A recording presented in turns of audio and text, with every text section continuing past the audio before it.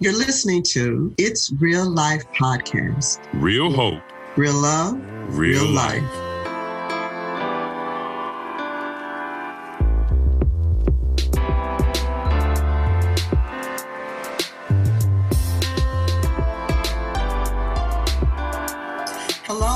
Hello. We're so glad that you joined It's Real Life Podcast. So we're going to have a very engaging conversation today. We have two special guests with us. All of our guests will be special, of course. But these two ladies are part of our very first podcast, and we're very excited to have them with us. So let's introduce ourselves. I'm Deborah Bell. If I were to tell you a little bit about myself, I guess I would start by saying I am very impatient. Let's start with that. But part of the work that I do involves encouraging and empowering men and women as I work as a coach, a life coach, also as I work at Houston Baptist University with students in career services. So that's a little bit of background about me. Of course, I am a mom and a grandmother. Yeah, those little babies. And I gotta love the babies. And I enjoy helping people understand their purpose and walking into their power. I love to do that. And that's the thing that I do well. So I have a co-host. Come on in here. Come on in the room. Okay, so I am the co-host. I am Chris Davis, the other half of the dynamic duo. I'll just keep it really simple because it is really simple. I'm a black man, father of boys. I'm a son.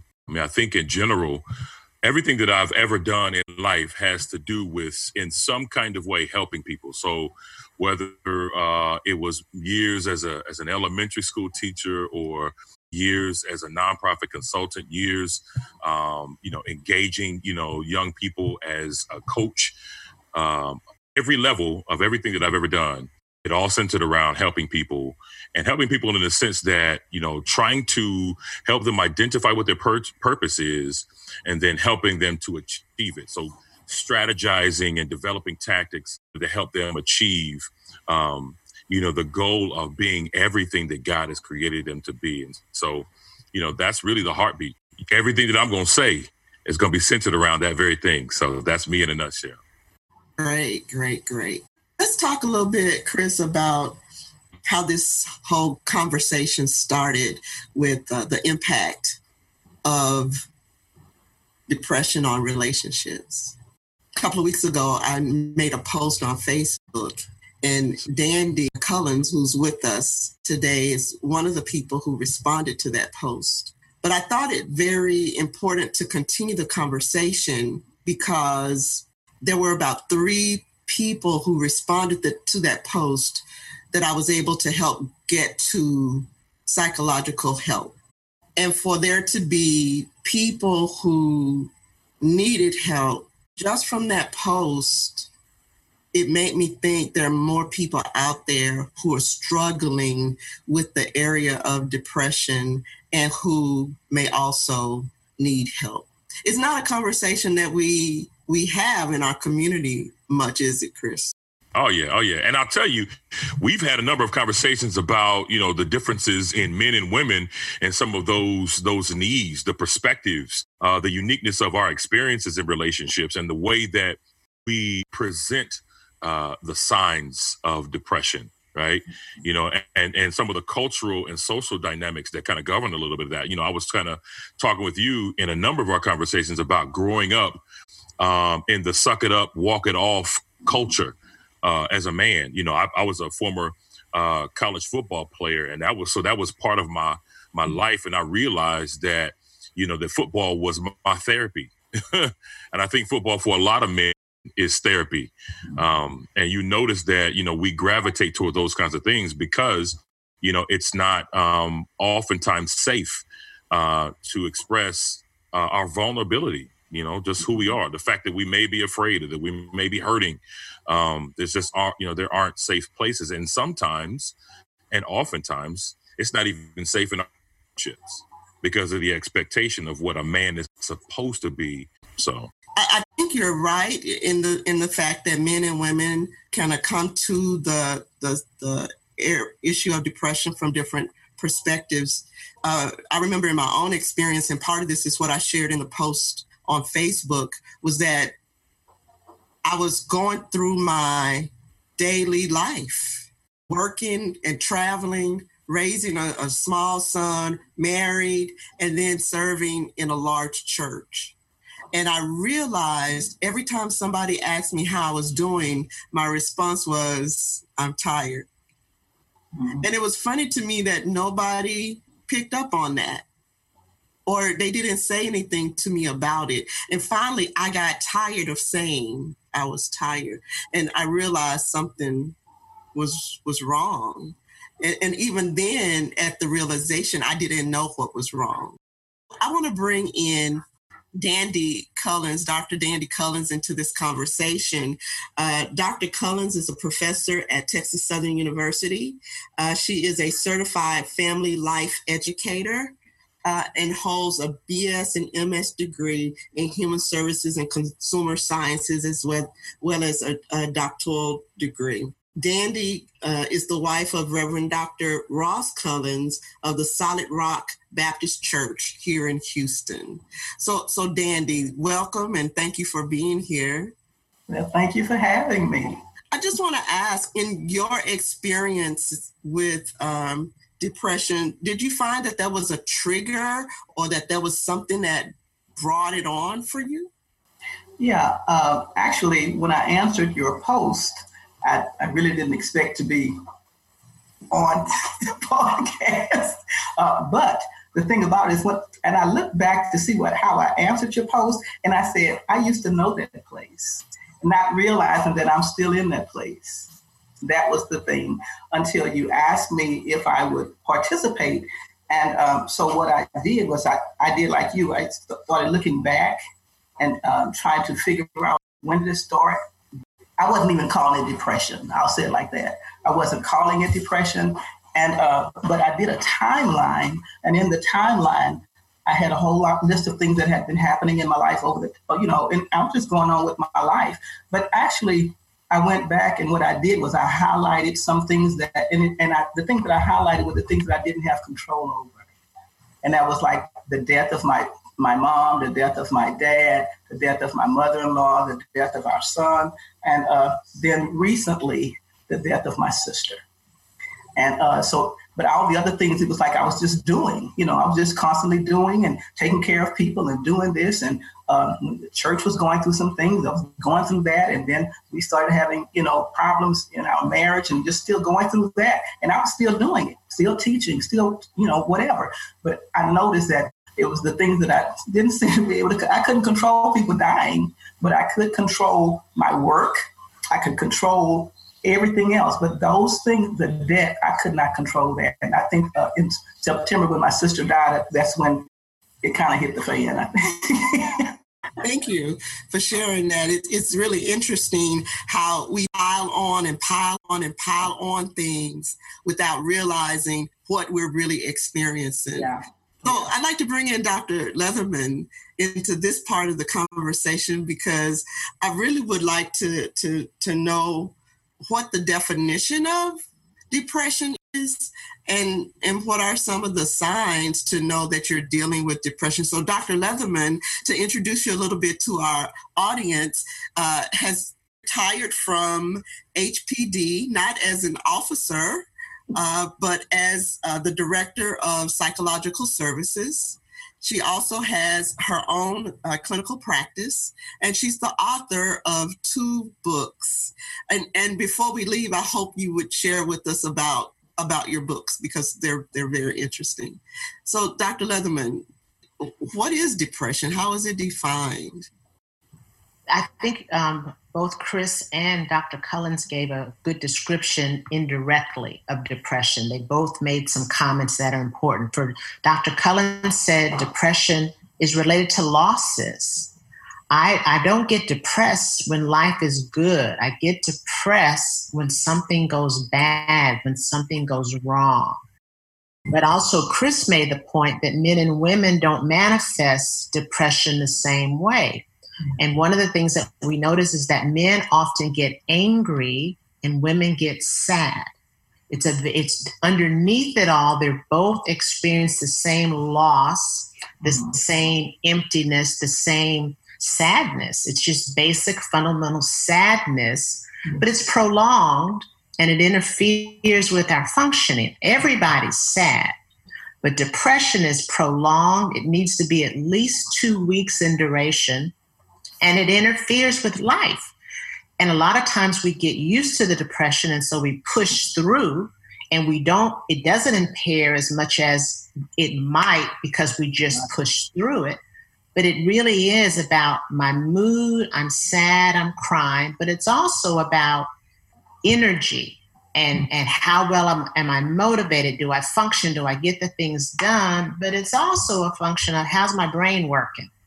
Is my brain scrambled? Is my brain kind of out of whack? Because I can't concentrate. I'm forgetting things. I'm not processing. You said the same thing to me 3 times before it finally registered what you needed or what you wanted, because my brain isn't working well.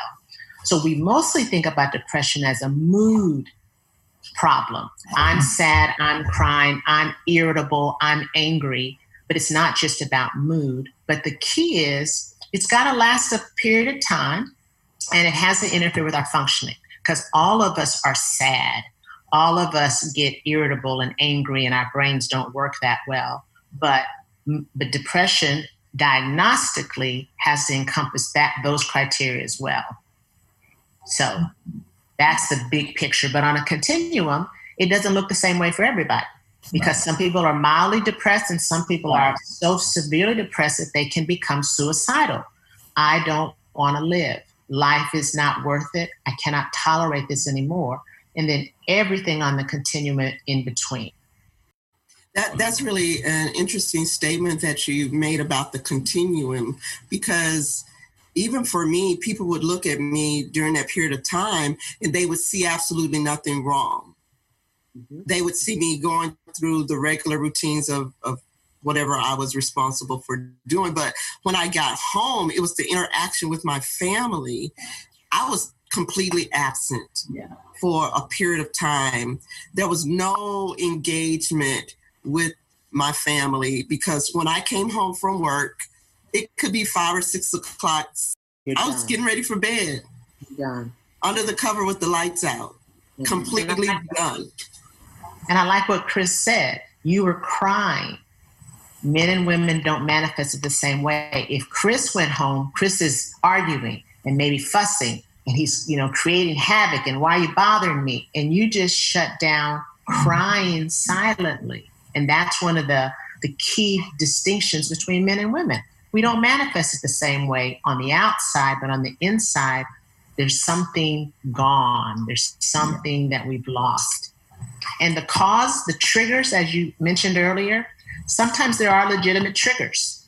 I mean, Dr. Cullens had a list of triggers, any one of which was sufficient. But sometimes there are no triggers, because sometimes depression is biological. And it is not a function of what's happening around us. It's a function of what's happening inside of our brains, either chemically or structurally.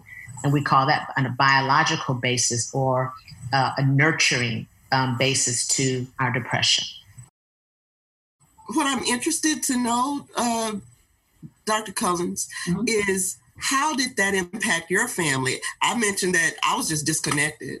Yeah. And nobody thought there was anything wrong. Well, until I said something. Yeah, until you said something. Well, in my family, because, family is a system. And I think sometimes we forget that. We think it's just us.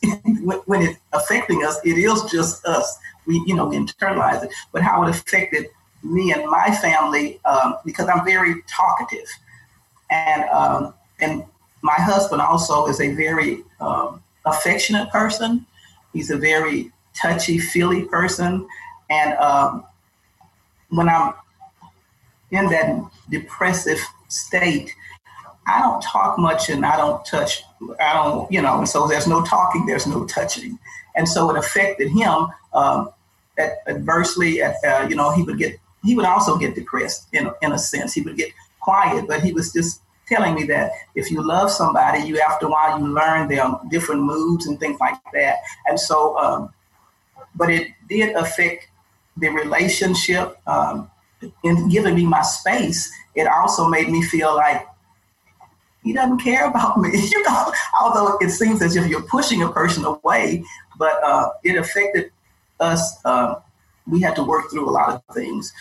It affected my relationship with the children in a way, but we got closer. They say that we talked more, and my husband too. We did talk after a while, after years and years of understanding what was going on with me, and even recently, me understanding me, what was going on with me. I was able to let some of my guards down and allow people. I think what it happens though sometimes, Deborah, we put these walls up too because we're afraid. I was afraid of losing control. I was afraid of doing something that was very uncharacteristic of me, and I wouldn't be able to control it.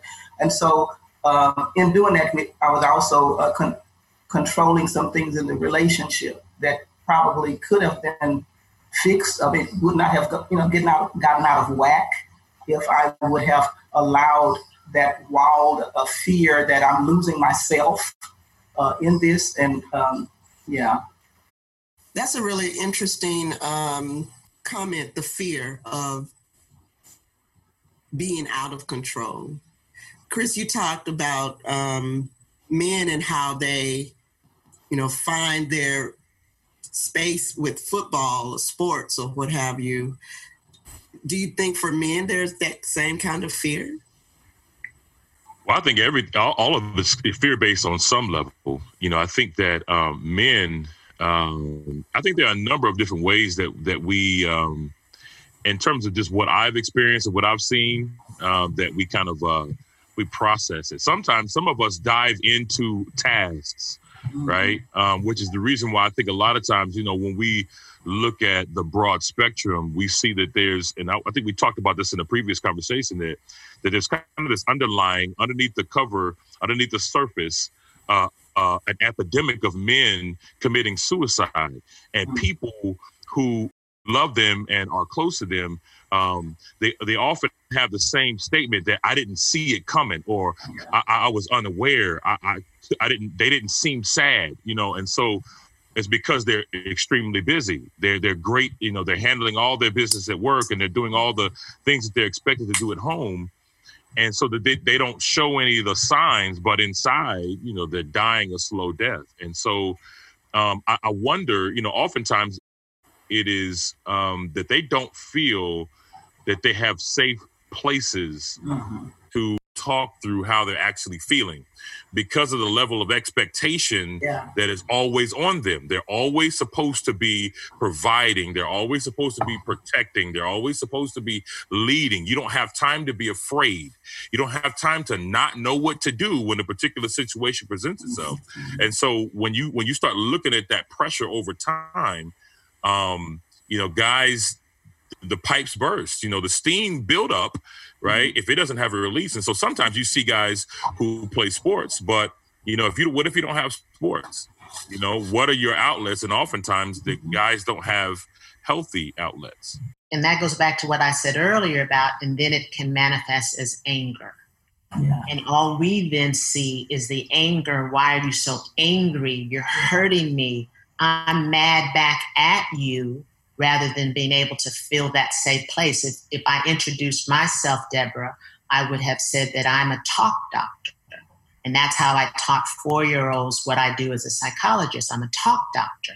And I said, like a foot doctor and an ear doctor. Well, I'm a talk doctor. And my goal as a talk doctor is to give people a safe place to talk about anything that they want to talk about without any fear of judgment whatsoever. So to follow up what Chris said, that is what happens. And all too often, the very women who should be supporting the men in their lives become either the recipient or the antagonist who attacks them for not being who they are supposed to be by their definition, and therefore they even shut down more because they don't have the permission and the safety to say, I'm not okay, and I don't know why I'm not okay. And that's what's so frustrating, because everyone on the panel has said, I didn't know what was going on. And I cannot tell you how many times I've said to someone in my office, it sounds like you're depressed. And they cock their head and look at me like, where did you get that from? And I'm just checking the boxes and they're looking at me like, what? Yeah. And I can still see so many clients dumbfounded that I use the term depression to describe what they are presenting. And so I just really want to underscore what Chris said. It's a double whammy. I'm supposed to perform, and when I don't perform, the people who should support me are the people who demand that I perform. Yeah. And it's a no-win situation for a man, and they get angry, and sometimes that anger is turned in. Yeah. You know what? I think that while that may be something that's very common to men, I also think that there may be an element of it with women who are in relationships with a male figure who's overbearing. Mm. And it's like nothing that you do is good enough. Mm-hmm. And I'll speak for me. What that did for me was it backed me into a corner and I didn't do anything. Mm-hmm. I just laid down. You gave up. Mm-hmm. I did. I literally did give up because there was no way to win. I couldn't see a way out. And then I didn't have the tools. I realized that I didn't have the tools to work through that or even to communicate what that was doing to me. And even when I tried, I didn't feel like I was heard. And so I remember being on the phone with a friend, and man, this was like so very traumatic to me in that moment, because what I ended up telling them was, I feel like just taking a gun and blowing my brains out because I could not see a way out. And the pain was so real and so overwhelming. And I remember them saying to me, and this is a person who knew me well, I haven't seen you do anything for you. Everything that you do is about somebody else. And I think it also takes on that whole element of the whole task-oriented stuff that you're just going through the task, going through the motions. Mm-hmm. So Dr. Leatherman, can we switch just a little bit? What do we do when we see people who are presenting like this? Or if there's a family member, somebody that we're watching and we see the sadness, what do we do? How do we help? You don't assume that they see what you see. That's the first step. Just because you see it doesn't mean they see it.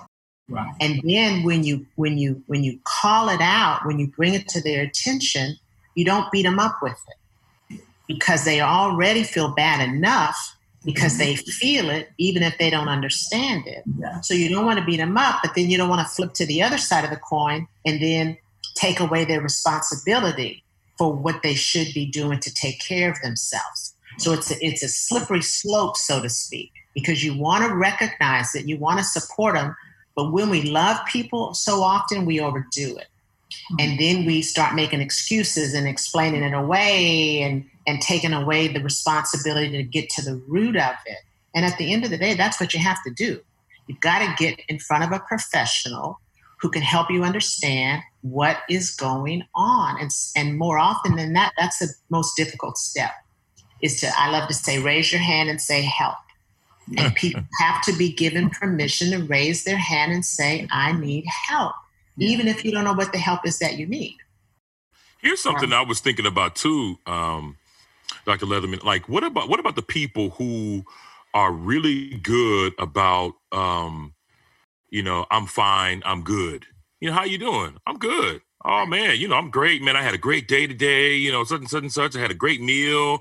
How are you doing? They kind of, rebound it and reflect it back, but they're really not okay. And they do a really good job of handling all their tasks, so they kind of just settle into that role. How do you get people like that to come out? See, and it's really easier than we think, because once we call their bluff and make them stop and pause, they usually just kind of fall apart because they've been found out. Mm-hmm. And really and truly, if you buy that initial, what do you call it, resistance, pushback, then they're safe. Mm-hmm. But if you just call them out so many times, that's exactly what they've been waiting for, was somebody to say, I'm not buying that. Mm-hmm. And then to allow them, and what we try to do too often is we talk too much. Mm-hmm. Once you say, I'm not buying that, what's really going on, and you stop talking, you'll be amazed at how much of the real deal people will give you, because they're desperate, but they're just going through the motions. And it's funny, even when I say to someone, I think you're depressed, and they cock their head and look at me, now they don't have to pretend.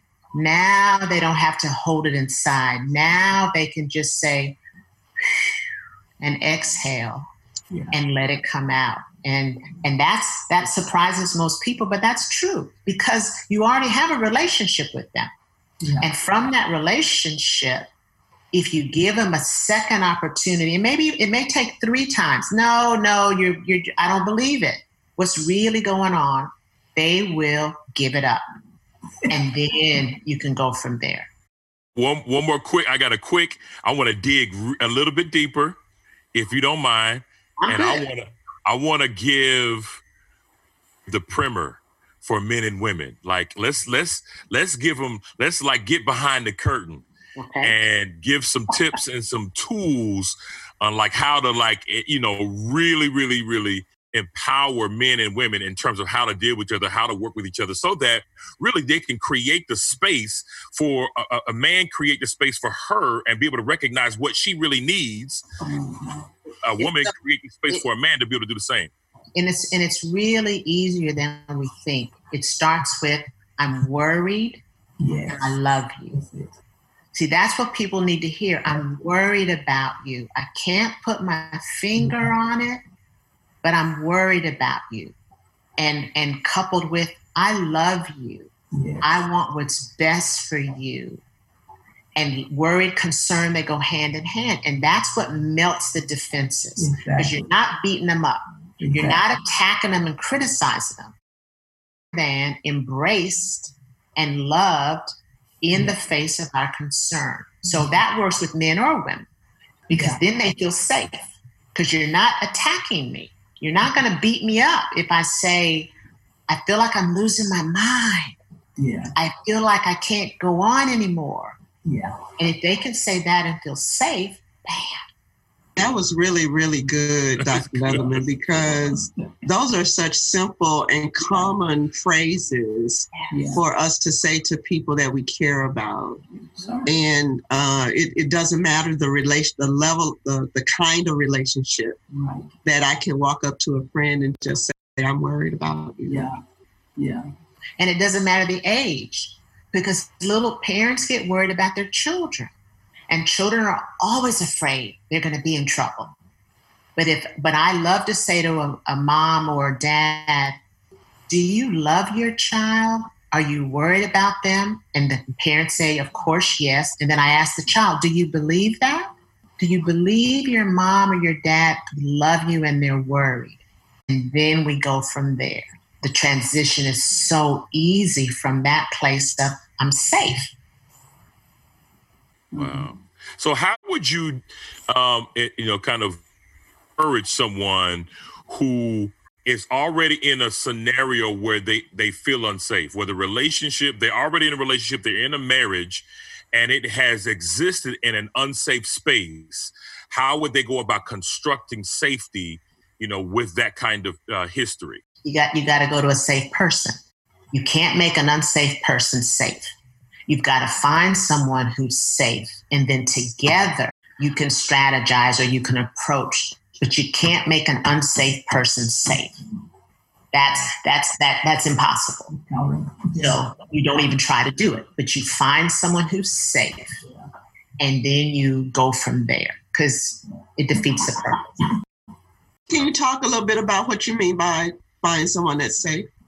Another friend, another relative, someone else that you know who you are comfortable confiding in, who you are comfortable opening up and getting naked. I love the scripture in the Bible. They were naked and unashamed. Yeah. That is ultimately. See, that was just for husbands and wives, right? That was.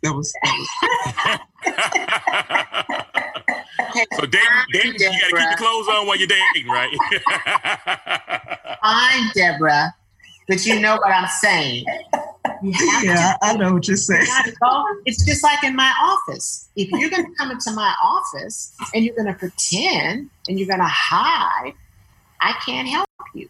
And I used to love to tell the police officers, you're going to get a little naked in here. And I'd always say, wait, just figuratively speaking.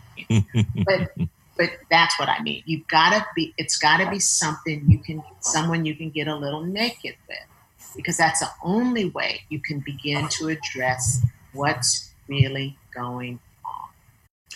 Here's a question for friendships. Is that a measure of the level of intimacy that you have, or the level of closeness in terms of you being comfortable with getting naked, or, are there levels of nakedness, in friendships that you should have? Of course. But unfortunately, the level of comfort is related to the level of brokenness that a person brings to the relationship. And I may want you to feel safe with me, but because of my own brokenness, I'm limited in how much of that I can really afford you in our friendship and our relationship. So it's not just simply, do I want you to feel safe? Am I capable of allowing you to be safe in the face of my own brokenness? Wow, that's powerful. I like the conversation about the concept of nakedness within friendships because, of course, the levels. But I think that some friendships lend themselves more readily to that area of authenticity and vulnerability than others.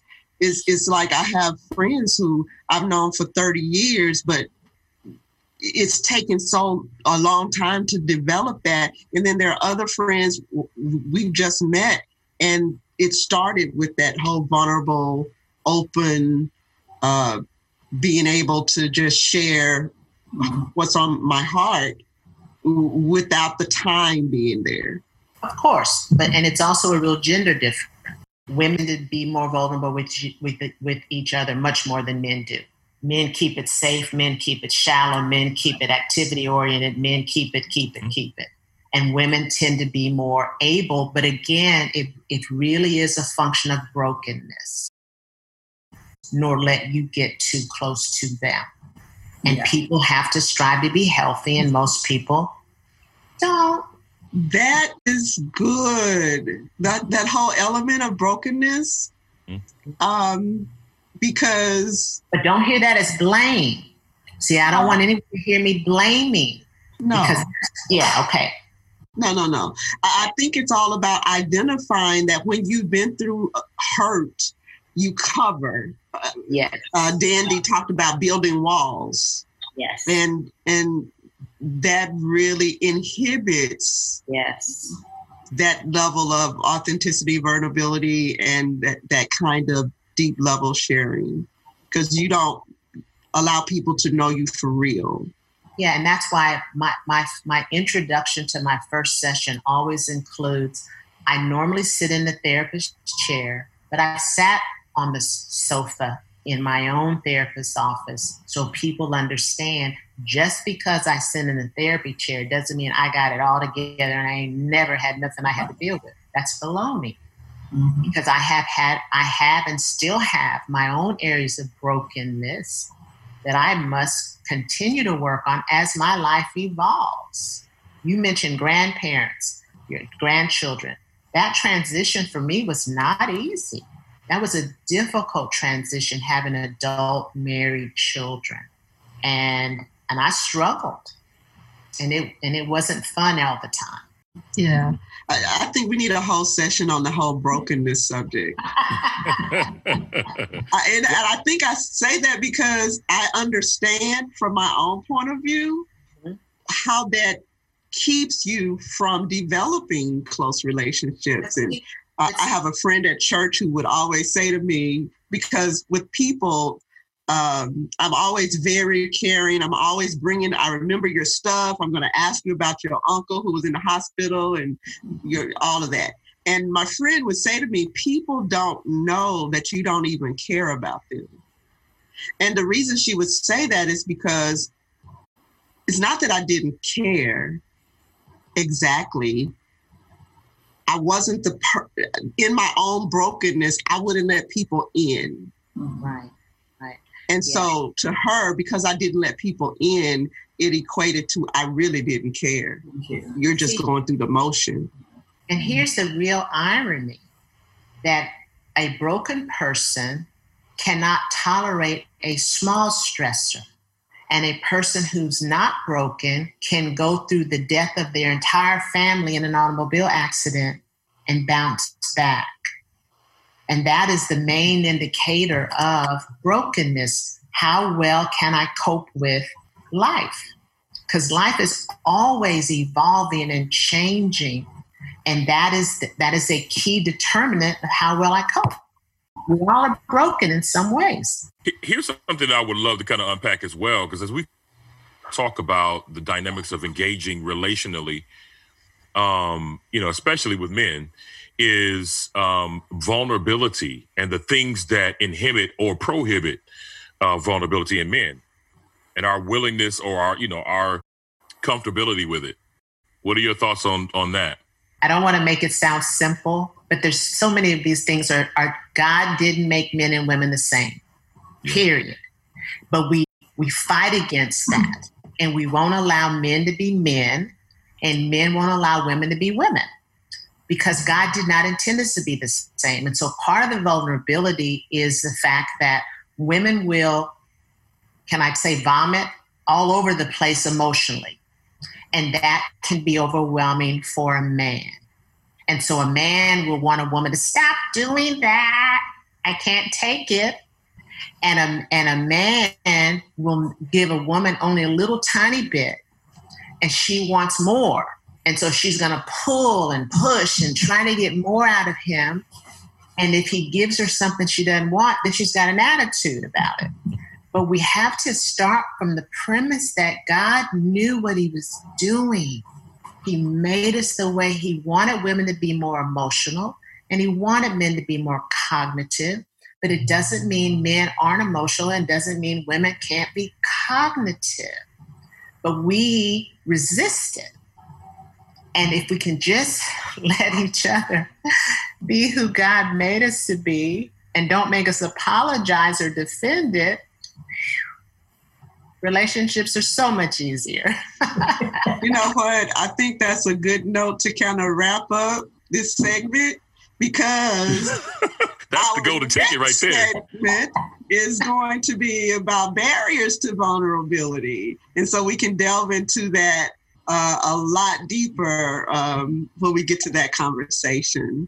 So any last words, Dr. Cullins, as we close up this first segment of episode of It's Real Life podcast, as it relates to our subject tonight, the impact of depression on relationships?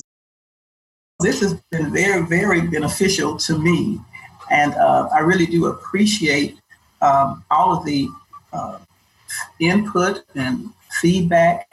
And also something that I just realized, I was going through my medical records. Sometimes I do that to see what they wrote in.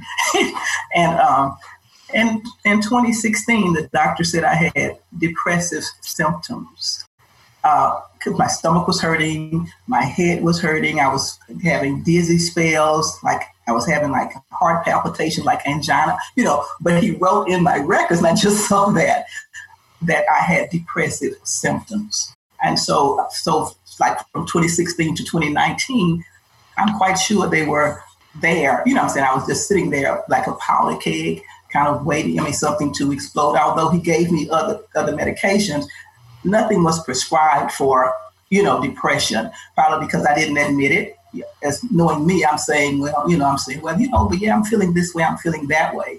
But I think if you have friends, if they see something, if you have a husband, if you have children, if they see something, they need to say something. And I think that's what it is. If we have friends, even though they know our personality, they know us, they don't want to get involved, they don't want to make us feel badly. If they see something, please say something. That's good. That's good. Dr. Leatherman, closing remarks? I think I would say that the pilots and the flight attendants summed it up best. Yeah. Don't help anyone around you until you put your face mask on. Yeah. And so often we are trying to help other people and we're not getting enough oxygen. Right. And so they either die while we're trying to help them, or we die because we didn't take care of ourselves, and then they can't help but die. So I think whatever self-care looks like, make sure you're not always at the bottom of your list, males or females. Right. We both have to take care of ourselves so that we have reserves and resources to help other people who we also love. Sometimes that means raising your hand and saying help. Yeah. That's the first step. Wow. Well, I'll jump in here and kind of give my parting thoughts because I love what you just said. And I think in the previous conversation, we were talking about lifeguard training and part of what they do, to train lifeguards, and how, what they say is that if a person is flaying, in the water, you have to let them kind of wear themselves out before you can save them, because if you don't, they'll take both of you guys down. And so being able to kind of have that perspective, and then just also thinking about the greatest commandment, the second part saying, love your neighbor as yourself. And so you have to, in order to love them well, you got to love you well. And I think that's powerful. And so I really appreciate that. I think that's a critical piece of how we engage and understand the impact of depression on relationships and how we need to engage. You got to be present, and we got to be whole and present. Yes. Man. That's good. It makes me think about another topic, though. How many of us are really whole? How many of us really know ourselves? So that means we have much more to talk about here at It's a Real Life Podcast. I can't wait for those other conversations. Yes. Thank you, ladies, for joining us. Thank you. Thank you, ladies. Yes. It's been great. Yes. So we'll sign off from here. It's Real Hope, Real Love, and Real Life. Y'all have a great evening. Thank You you. too.